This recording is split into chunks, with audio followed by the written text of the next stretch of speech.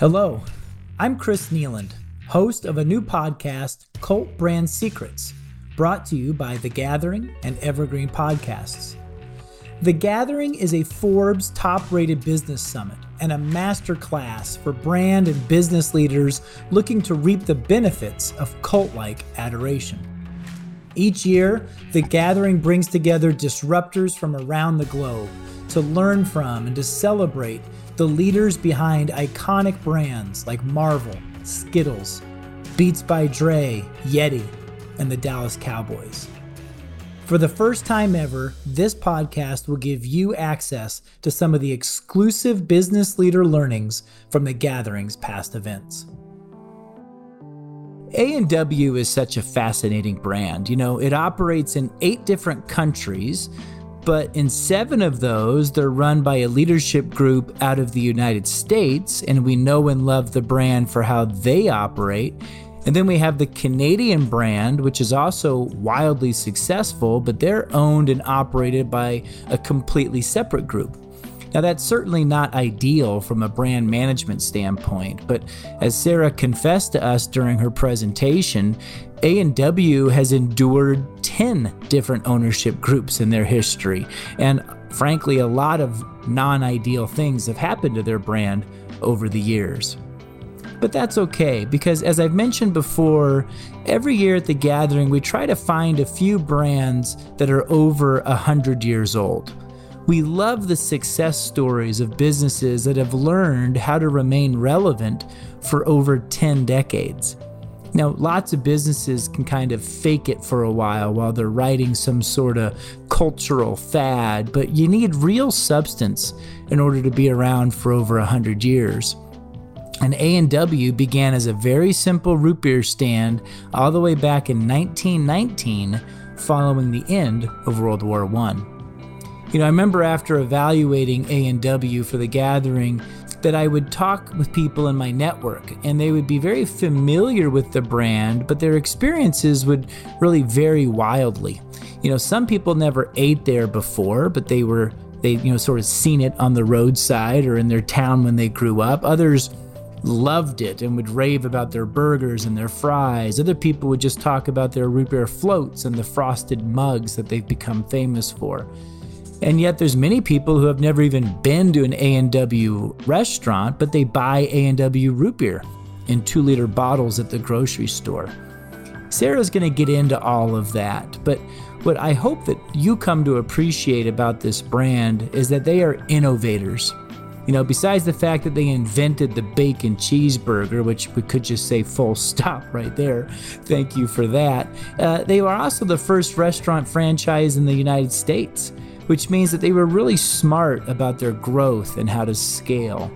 So if you're interested in growing your business, then listen in for some tips and tricks from Sarah as she shares some of A&W's secret sauce, if you will, and helps us understand what they have done to achieve a level of success that few brands will ever achieve. Hopefully for most of you, this will be new information. And I'm really hoping that the story I'm going to tell today that you have not heard. And I'm here to talk to you about the A&W business in the United States. I'll get to a little bit of that later. But I'm going to be telling you about a 100-year-old startup, and that's A&W in the US. A lesson in storytelling that we've learned, some critical mistakes that have been made in the past, and the learnings that we've brought from those, and how we've leveraged content from our fans and turning them into lifetime advocates. So they asked me to tell you a little bit about myself. So I'm from the great state of Kentucky. I don't know if anyone's from Kentucky. I think I met one other person this week. And like a good Kentucky girl, I love bourbon. I was very surprised to see so few bourbons up in Canada, because in Kentucky, that's like pretty much all you can buy. So that was very refreshing. Also a huge college basketball fan. I'm a huge diehard Kentucky Wildcats fan. Whoop, whoop.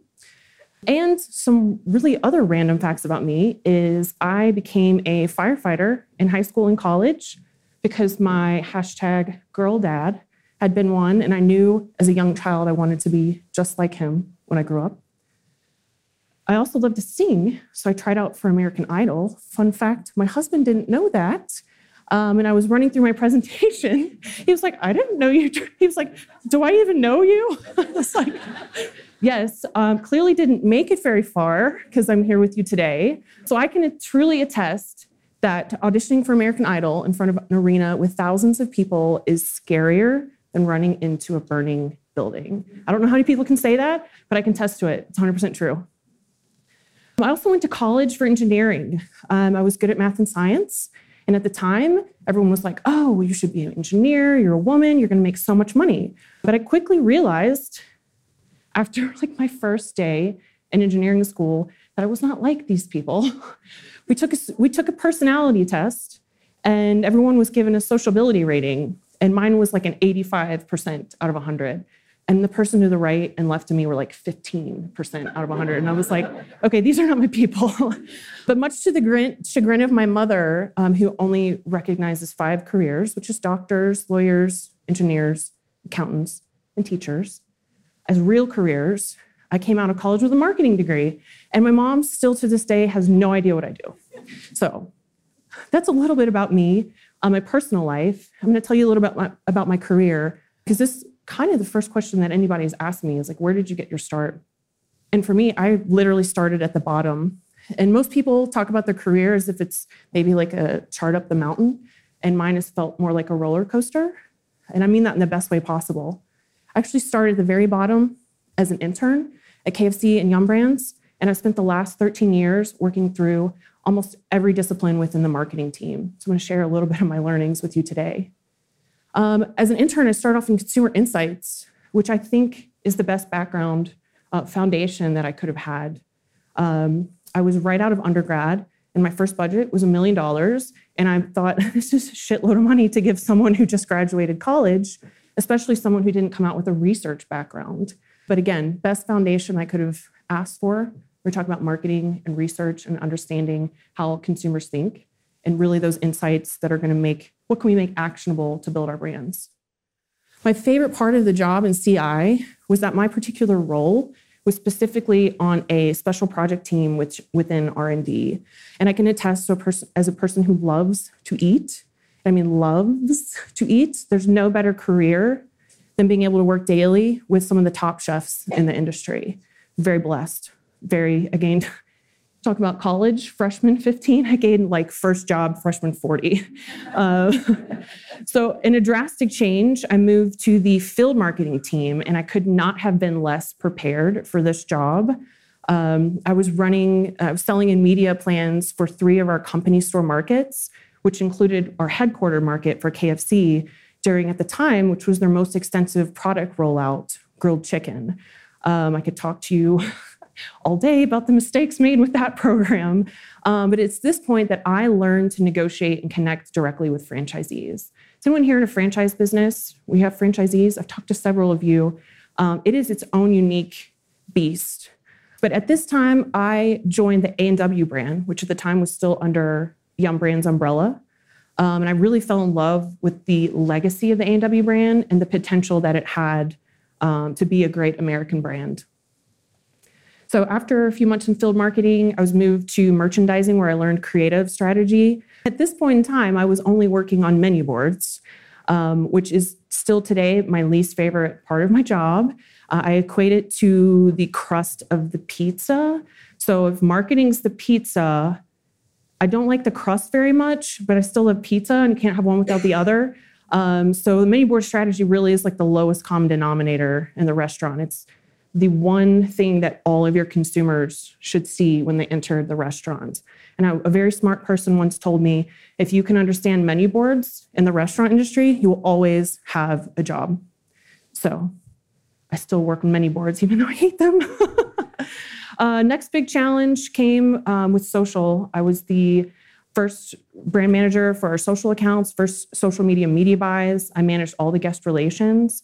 At this point, even though I was relatively junior in the organization obviously had very strict hierarchies, huge corporate giants. Our CMO at the time allowed me to create my own title as Chief Listening Officer. I don't think I was the first Chief Listening Officer, but I did think this was like the coolest title ever, because there weren't a lot of these at the time. So I was blessed for that. And then as a side job, I was still running the creative process working directly with the brand managers to manage sales events, market tests. And it was at this point that I realized and wanted to become a brand manager. I thought it was the absolute best job in the world because you were able to work within all of the other disciplines within marketing, all the cross-functional teams. I worked my way up to being one, and years later, I still consider myself a brand manager and a steward of the entire marketing mix. Last but not least, I know you don't want to hear any more about me, I recently taken on my greatest challenge, which is franchise development and sales. And I can honestly say that I wake up each day saying, I have no idea what I'm doing. How did I get myself into this? But I've always been up for a challenge, and I've said to myself so many times in my career, just dig deep and figure it out. So I've been really blessed to work with some amazing mentors every step along the way, the really, really smart people that I've been able to learn from, including our franchisees. So I love the people I work with. I love this brand, and I'm thankful to be able to share a little bit of our story with you today. So about A&W and what I'm here to talk to you about. I'll start by saying that A&W brand's a little bit complicated. We're located in 8 different countries. We've got US, Indonesia, Malaysia, Thailand, Japan, Singapore, Bangladesh, and Canada. Canada is the only country that is separately owned and operated. And I can also speak to you all day about the legacy of A&W in our ASEAN countries, but for the purpose of today's session, I'm going to focus on A&W in the US. So I'll try to distill 100 years, or actually 101 years of history in a very short minutes. A&W was founded in June of 1919 when a man named Roy Allen served root beer at a parade for returning World War I veterans. Allen quickly took on a partner, Frank Wright, which A&W stand for, Allen and Wright, and they began expanding to more and more root beer stands as the brand grew. It began franchising, so we're actually the first franchised restaurant chain in the US as well. The brand survived world wars, sugar rationing, prohibition, despite having the word beer in the name of its signature product. A&W's big boom was in the 50s and 60s when returning World War II veterans used their GI loans to open up restaurants in their hometowns. So we were literally the American dream. We ballooned up to approximately 2,500 locations in the 1970s. We first started with root beer stands that relied solely on walk-up windows. And with the rise of automobiles, we started building drive-in restaurants. We were immediately steeped in car culture of America. These drive-ins consisted of very long canopy overhangs. You would park your car, you'd order through a speaker system. Car hops would bring trays of food right out to your car. Besides showing off hot rods, A&W became a place to hang out after school. After varsity football games, it was a place you took your first date. At one point, someone had the brilliant idea to paint them all turquoise instead of orange, which was the brand color. So at one point in our history, we had to have everyone paint your orange roof turquoise, and then like a couple years later, paint your turquoise roof orange. So as you can see, we've bounced around a lot. But we also had root beer stands built to look like lighthouses or giant root beer barrels. There's one that I've seen that was a giant Native American like headdress, crazy, crazy looking architecture, and some really truly wonderful mid-century modern building designs. And then came ownership changes, and the brand started being tossed around. 10 ownership changes. The rights to A&W root beer, can and bottles were spun off, and over decades, new development strategies brought us into different type of restaurant designs. We went into malls and built kiosks. We had large sit-down restaurants that didn't have drive-thrus. They didn't have menu boards. You had a menu at the table that you would order. You actually could pick up a phone and order directly from your table and reach the kitchen in the back. We started building in gas stations. We started co-branding locations with other chains, KFC and Long John Silver specifically. And then December 19th, 2011, we were spun off for the final time from Yum! Brands, and that's where today's story really begins. We started over. We were 92 years old when we left the world's largest restaurant company, and we had 8 employees. 8 people when we left, and I was one of them. We quickly hired 7 more people to bring us up to like 15 or 16 people. We'll say 15 because it's not a round number, but it's a round number. And our first meeting was sitting around a conference table room in temporary office space. And we literally had to start over. We're 92 years old. And our very, very, very first goal was just to make payroll. Crazy. Another interesting fact is we have very little archives left. So imagine being 100 years old and having very little to show for it. The brand had been bought and sold so many times. You guys know when you move house, you kind of clean out the clutter because you don't want to move all those things. So much of our items had been thrown out or given away. So we're actually probably the largest buyer of A&W memorabilia on eBay right now, which is kind of funny. I've got all my A&W eBay alerts. So we didn't have much, but what we left with was a brand that had 98% aided brand awareness, an extremely passionate baby boomer fan base that literally grew up with the brand, and this will be important later. We also had a signature product that literally no competitor had, and our root beer was still being made fresh in many, not all, but many restaurants. We also had a system of dedicated owner-operators. We are a franchisee-owned brand now. So that changes how we approach our business because we have to be lockstep with our franchisees every step of the way. And our franchisees, our owners, are the heart and soul of the brand. Pretty much the only reason it survived this long. Really, really hardworking people, caring, and they wanted to see the brand succeed. We also had a support center team, although it's only 15 people at this point, that desperately cared about the brand. We learned a lot in a very short period of time, and I'd like to share those learnings with you today. Our learnings start with data, only to point out that my biggest gripe with marketing today is that we're talking too much about data. I'm not saying data is not important, because it clearly is. We're always looking for new technology to implement in our business, but it's like we have data coming out of every orifice. We're producing and consuming data at a rate that is nearly impossible to keep up with. All of this is very exciting, well and good, but we can't do our jobs without data. At what point did we stop talking about storytelling? Because we're marketers. Shouldn't that be just as important? Maybe not more important than data, but as important? So what we've learned as a brand is, as an organization, if you don't tell your story, it gets lost. So I'm giving you a short lesson in storytelling from a 101-year-old brand. So let's start with the definition of storytelling. You guys, very simple. It's the activity of telling or writing stories, and it comes in very different forms. Petroglyphs, our ancient ancestors, didn't need words to tell a story. They could simply do it with simple drawn figures. But fast way forward to modern times, we still didn't need words to tell a story. It certainly makes it easier when we do use words, either through poems, novels, music, theater. It's used as a way of bringing people together. We all remember the first movies we saw. Even music videos nowadays relay a story. We can feel happiness, sadness, joy, pain from the stories that we consume. And at A&W, we had no shortage of stories to tell. We were known for our root beer, made fresh in each restaurant with a big kettle, stirred a little bit at a time with a big paddle. It took hours to make. You'd stir a little bit, you'd go make burgers, you'd come back and you'd stir a little bit, you'd go make hot dogs. And it could take 4 hours to make a batch of fresh root beer. We also had no shortage of visual cues highlighting the importance of the root beer brand to the A&W brand's heritage. These are some old school frequency cards. Also had to buy these off eBay. We also found old technical drawings of our root beer mugs showing the exact proportions needed to remain strong through consistent washing and handling. And yes, many of those are stolen today, so that's okay. We're good with that. Speaking about mugs, I could spend probably all day showing you numerous designs that we've had throughout the years. And I'll give you a pro tip. If you can find, see the top row, these are called dog-eared handles.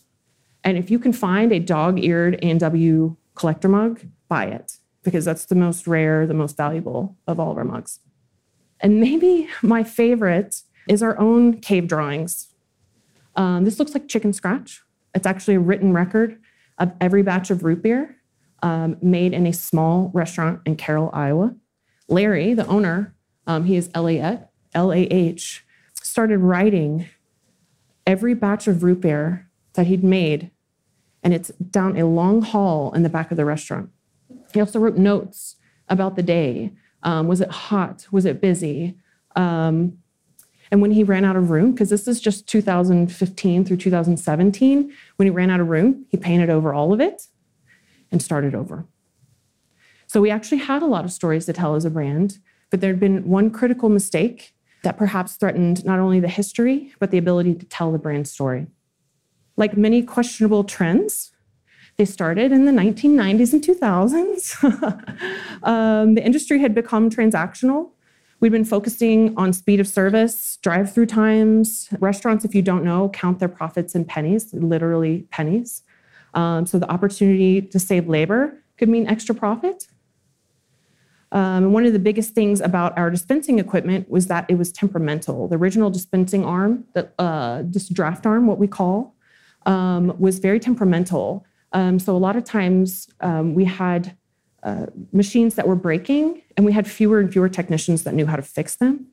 So to help stem the tide of broken equipment, we allowed operators to stop making fresh root beer and instead start flowing it straight through the fountain machine. So we had authenticity as a brand, but we lost it. And the worst piece is going into a restaurant and knowing that you can't get A&W root beer at A&W restaurants. So we'd literally taken our most important legacy and given it away, poof, up in smoke. We'd created our own crisis, albeit with good intentions, but consumers rarely remember or even know our good intentions. So we'd forgotten about the basics. So going back to Maslow, his hierarchy, we were focusing way too much on the bottom of the funnel. And you guys know, once you start fulfilling the needs, going up the ladder, you're eliciting positive neurological response, all the good brain waves. This is true for all of us. However, it's really easy to be focused on the bottom of, and I'll give you a couple examples from our brand. It's pretty simple. Are you hungry? Here's food. Oh, maybe you don't like burgers. What about chicken? Ours is hand-breaded in restaurants. It's really good. Wait, we're not done yet. Cheese. Everyone loves cheese. And sorry, if you don't like cheese, I do not trust you as a human. Our cheese curds are made from Wisconsin white cheddar cheese. They're delicious. They're deep fried. They are dusted with a very, very small hint of garlic powder. You don't even taste it. It just makes this super craveable flavor. But we're not going to stop here. We're on a roll. Do you like hot dogs? Those are half price on Tuesday. We invented the bacon cheeseburger in 1963. We still have car hops. And don't forget, we have a mascot, Rudy. And as a marketer, these are all valid things to talk about. All of them have merit and complete the picture of who we are as a brand. But me yelling them to you is not a story. I'm trying to sell you, not engage you, and remember what storytelling means. But we had stories to tell. We just had to ask our fans. And they consistently told us all we needed to know. Everywhere we travel with an A&W logo, everywhere we are stopped. Every airport, from a consumer who wants to tell us their A&W story. It's pretty amazing, really. Sorry. When I was 4, I remember every time we went to an A&W, I would always start yelling, "I need a beer, Dad." My dad couldn't resist and would always pull over and get me one. And there were thousands of examples. All we had to do was ask our fans what they remembered of the brand growing up. Best sight, smell, and taste there was. Mugs still adorn the freezer. Yes, we know mugs are going to get stolen. It's okay. We built that into our food cost. Fortunate enough that my son and daughter share this love that I have. And for consumers like this, you can see exactly what makes A&W A&W. We're bringing back their childhood memories. Thank you for not changing the root beer recipe in 100 years. That's the one thing we didn't do. We didn't change the recipe. We changed how it was dispensed. We lost our credibility from consumers not believing it was still fresh, but the recipe had not changed.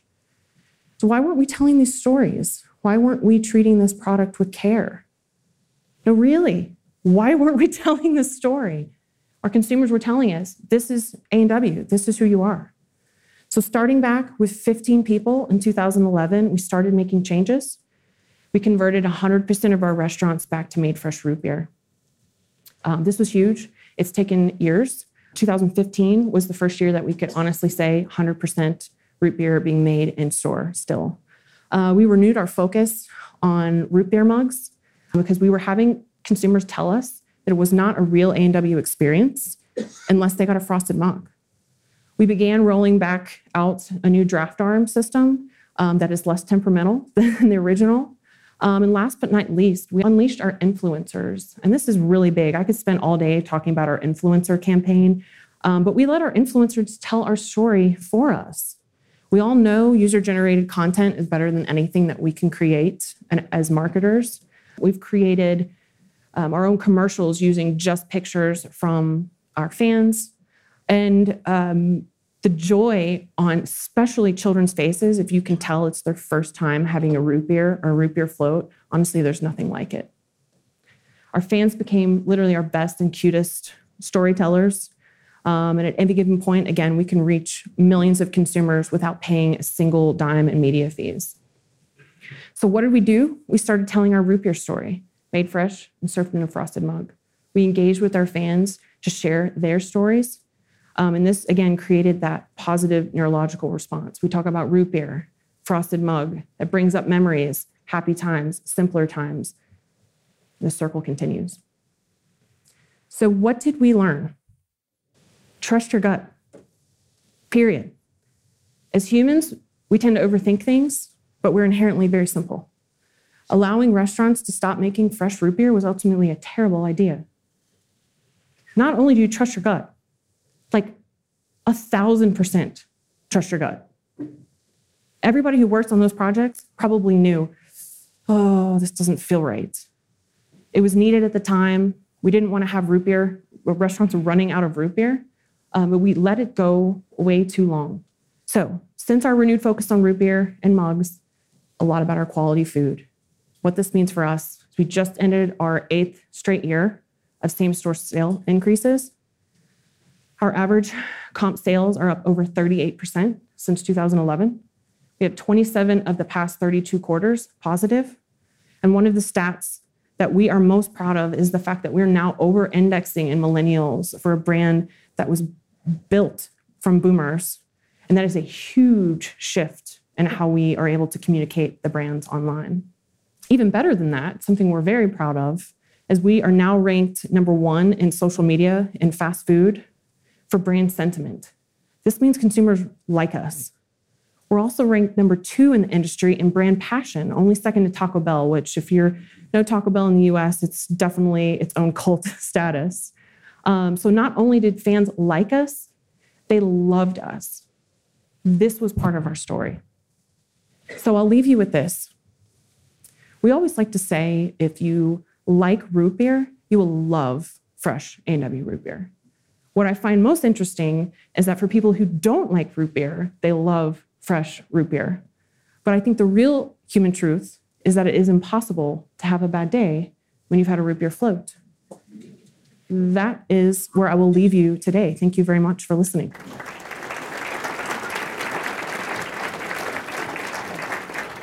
We have some time for some questions, so you can tweet them if you want to hashtag TGS_AW, or we're also going to have mics in the room, so if you're not shy and you just want to ask your question, you can do that too. So thank you. I guess one of the questions that I have just to kick it off is you talked at the end about bridging that millennial focus, and for a brand that was really built on boomers, how are you addressing multiple generations? So it's interesting right now, and we you see this in the workforce as well.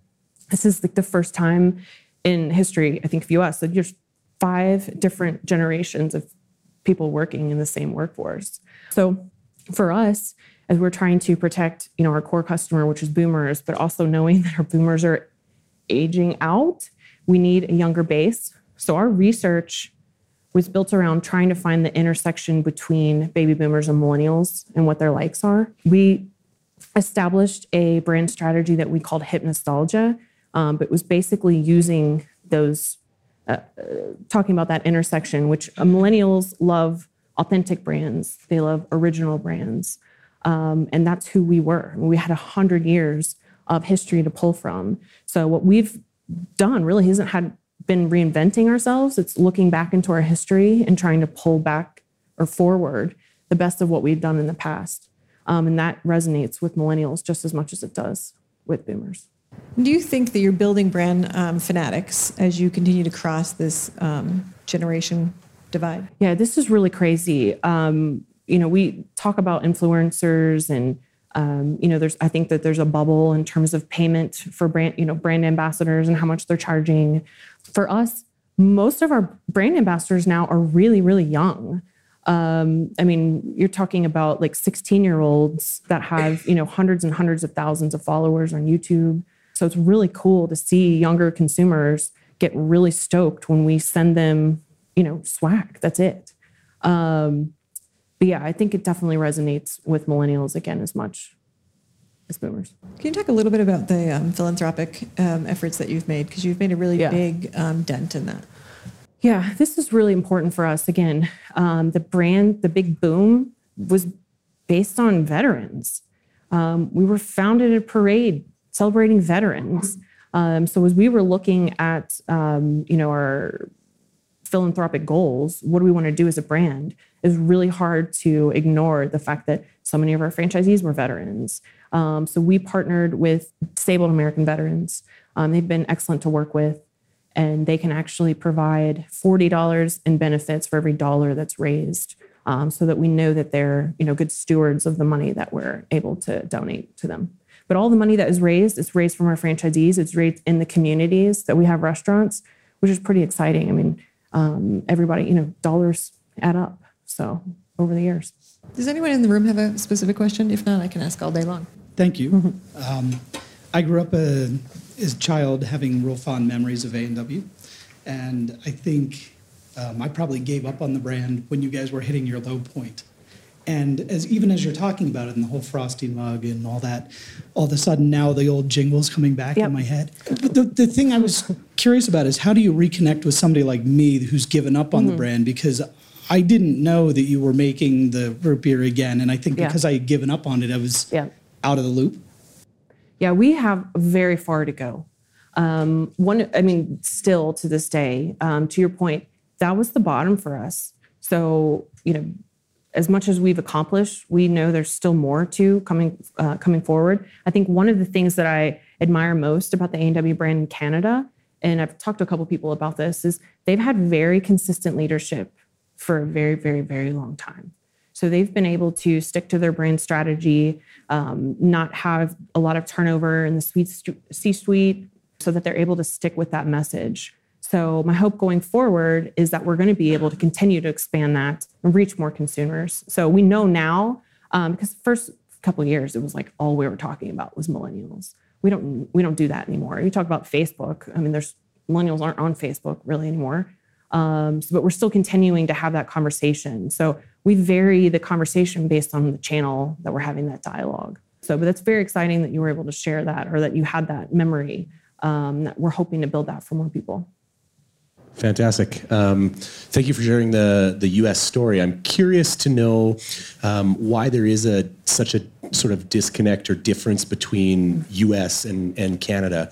The Canadian brand is, the whole Beyond Meat and the new branding approach and product offering. Just curious why that is, or what the history is there between sort of the border crossing of Canada and U.S. and the brand. A&W started being built in Canada in the 1950s. And then it was spun off in 1972. So we've had a very long time headed a different direction. So that is the biggest thing is, for the majority of the last, several decades, we've had different strategies in terms of the consumers that we've been targeting. I know that, we've skewed more millennial, and I know that A&W Canada really does build upon some of the heritage of like the burger family and stuff like that. And there's definitely a contingent of franchisees and team members in the U.S. that would love to go back to that. But I think that's the biggest difference is we just charted so long ago. But we have taken learnings from Canada. We introduced the Beyond Burger after seeing their success. Obviously, they sold out in like 2 days or whatever it was. You had to make a phone call and say, hey, can you tell us what happened? And they've been very open and willing to share their learnings. So the biggest difference between kind of where we're located is in the U.S., we're predominantly in small town America, more rural locations, and you don't see as much of a demand for some of those kind of marketing messages. We talk about 100% U.S. beef, and that's really important to our consumers. So for us to be able to make some of those claims, we'd have to go outside of I'm just using beef as an example. We'd have to go outside of the US to secure that beef supply. So that's something, again, we have to manage. Again, we're owned by our franchisees, so they're critical also in that decision making. That goes right along with this question that was tweeted. So are you bringing back the vegan burger? Because this person life is empty without them. Life is empty. I think we have a press release going out on Monday listing all the locations. So it's not mandatory. One of the things we use a lot in the US is local store marketing. And we allow restaurants to carry products that might be specifically demanded by their consumer or it's important to their region from a food perspective. So I think we have over 120, 140 restaurants that are now selling the Beyond Burger in the US. But fun fact, we started selling Beyond Burger Beyond Burger doesn't even like you to say vegan because that throws some people off. So a vegetarian option, even though it's a vegan burger patty. But we also launched one with bacon and cheese because in our test market, we were seeing most consumers, if you were a vegetarian, obviously you want the vegetarian, but we had people that were just curious about the product, but they also want it to taste good. So we have, so we do sell one that has American cheese and real, hickory smoked bacon, pork bacon, not fake bacon. And it's really interesting to see how consumers kind of play between those. We're giving both people an option. Either you want to eat less meat or you want to eat no meat. And then what other initiatives are you doing? If you have a paper straw initiative, what other initiatives like that are you doing that are working to steward this massive brand into a new generation? I think one of the biggest things, and this is on me, is you look every year and what you're going to focus your message around. Is the next part that we really want to tell our story is about the glass mugs and the fact that was really kind of the original reuse, recycle program. We know even though we lose quite a bit of mugs that people steal them out of the restaurants, each mug costs about $2. And each mug will replace approximately 180 paper cups from going to a landfill. So that's been something that we haven't done we haven't done a great job telling that story. And I think that's next, because I think that's something, I think we've saved hundreds of millions of cups going to the landfill, but we haven't done a great job of probably telling that story, but it's next. So can you talk a little bit about you, and you brought it up, I think what's fascinating, and you were talking about it in the Inner Sanctum the other day, is that the stores are now being handed down through generations. Oh, yeah. So what does that look like? This is really cool. So we are now seeing second, third, and now fourth generation franchisees in the system. If you own a business, you own a restaurant, you're kind of buying yourself a job, if you will. You've got that stability, but you also have something you can pass down and create generational wealth. So we have restaurants that there's one restaurant in Wisconsin that the restaurant itself has been in the exact same location for over 80 years. And it's been in the same family for decades. So it's now the granddaughter who's running the business.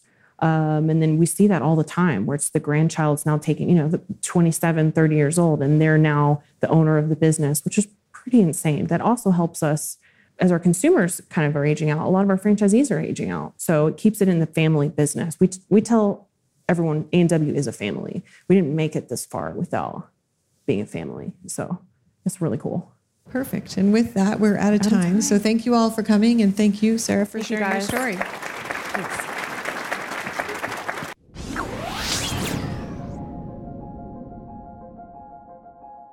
Welcome, change agents, to your go-to place for stories that ignite your spirit, fuel your purpose, and connect us all. We believe in the incredible power of the human spirit, its boundless resilience, and the inspiration it brings to our lives. On the Driving Change podcast, we'll journey together through the extraordinary yet very relatable experiences of some of the most amazing people on earth. Our mission? That through these stories, we might just spark change within you and awaken a newfound motivation to harness your unique gifts to make a real difference in the world. So get ready to be inspired and join us on this incredible adventure. You can find the Driving Change podcast on Apple Podcasts, Spotify, iHeartRadio, or wherever you love listening to your favorite podcasts.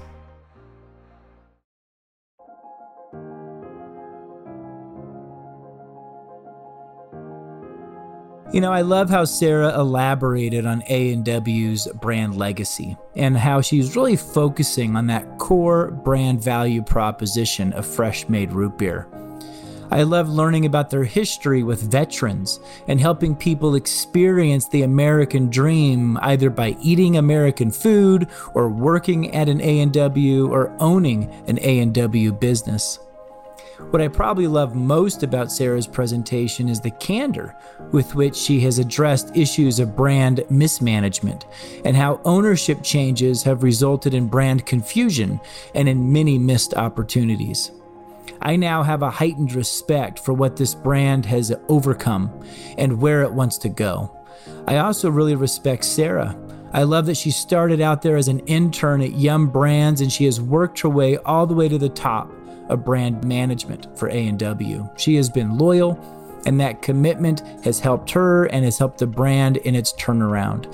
And she's well aware of what this brand can achieve. I think, frankly, she thinks they're just getting started. I believe her when she talks about selling, quote, hip nostalgia and making that as core to the brand as their burgers and their fresh-made root beer. I'm really rooting for her, and I hope that you can apply similar marketing mastery as you are either birthing a new brand or trying to reclaim relevance that your brand once had. Until next time.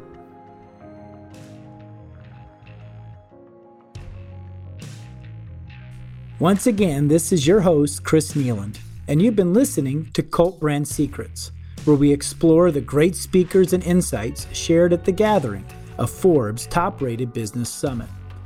Learn more about The Gathering at cultgathering.com.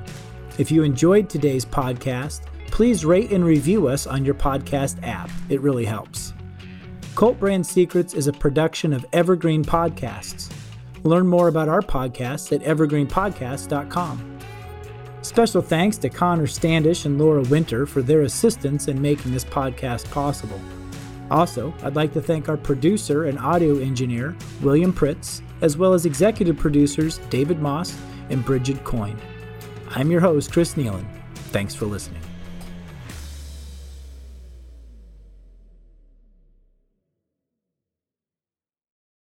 The world's best-known investor and Wall Street expert Warren Buffett once said, "Wall Street is the only place that people ride to in a Rolls-Royce to get advice from those who take the subway."